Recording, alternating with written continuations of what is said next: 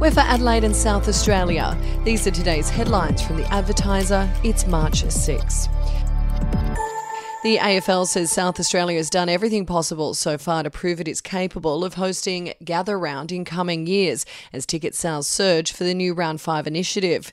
The league has now sold 150,000 tickets for the 9 games across the round in Adelaide, with 50,000 of them from interstate visitors.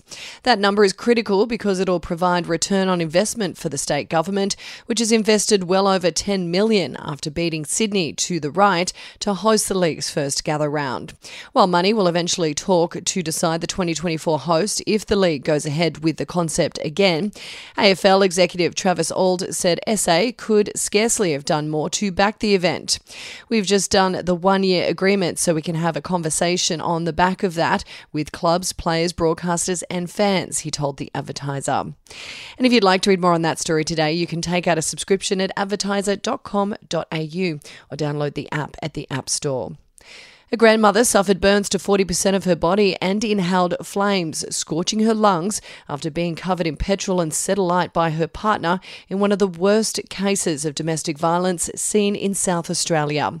Cecil Spencer Wheatra, 45, was found guilty of attempted murder over the attack, which left his victim in hospital for a year and requiring 11 surgeries.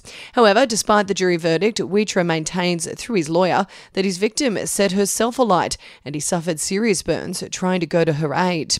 In December last year, a jury heard that Wheatra, known to friends and family as Windy, and the victim had been living together at a house at Brahma Lodge for several months before the attack. The pair had known each other as children and reunited in 2020. And we'll be back after this.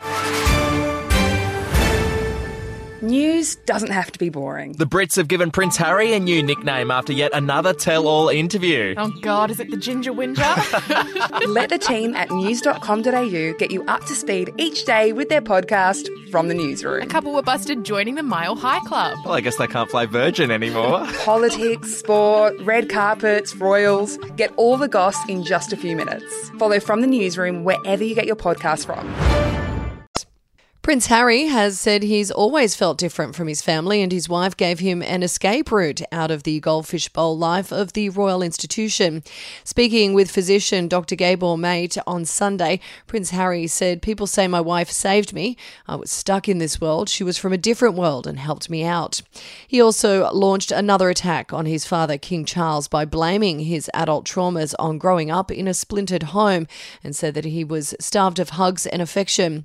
"I don't know how it is around the rest of the world, but certainly in the UK, we tend to recruit from broken homes, individuals that are ready for it." Prince Harry said using marijuana as a teenager helped him relax and ayahuasca and hallucinogenics helped purge suppressed emotions. "For me, ayahuasca was a cleaning of the windshield, removing life filters," he said. "But none of the elements in my life now would have been possible without me seeing it for myself."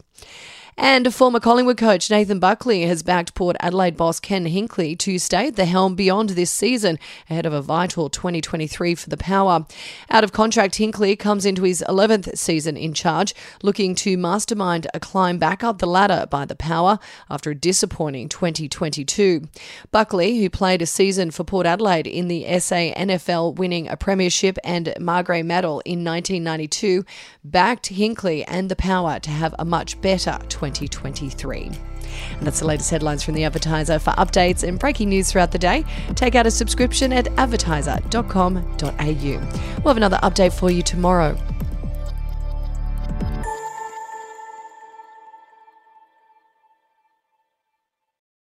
Are you ready to get an inside look at crime from someone who has investigated some of Australia's worst crimes? It was like Aladdin's cave. The luminol found bloodied footprints and bloodied handprints on a wall, so it's just like a horror movie. Former homicide detective Gary Jubilant sits down with cops, crims, addicts, victims, small-time cheats, and big-town lawyers as they tell their incredible stories. My house got raided. Next thing you know, I got bail refused. Next thing you know, I'm on a truck to Parklea Prison. Listen to I Catch Killers early and ad-free on Crimex Plus on Apple Podcasts today or wherever you get your podcasts.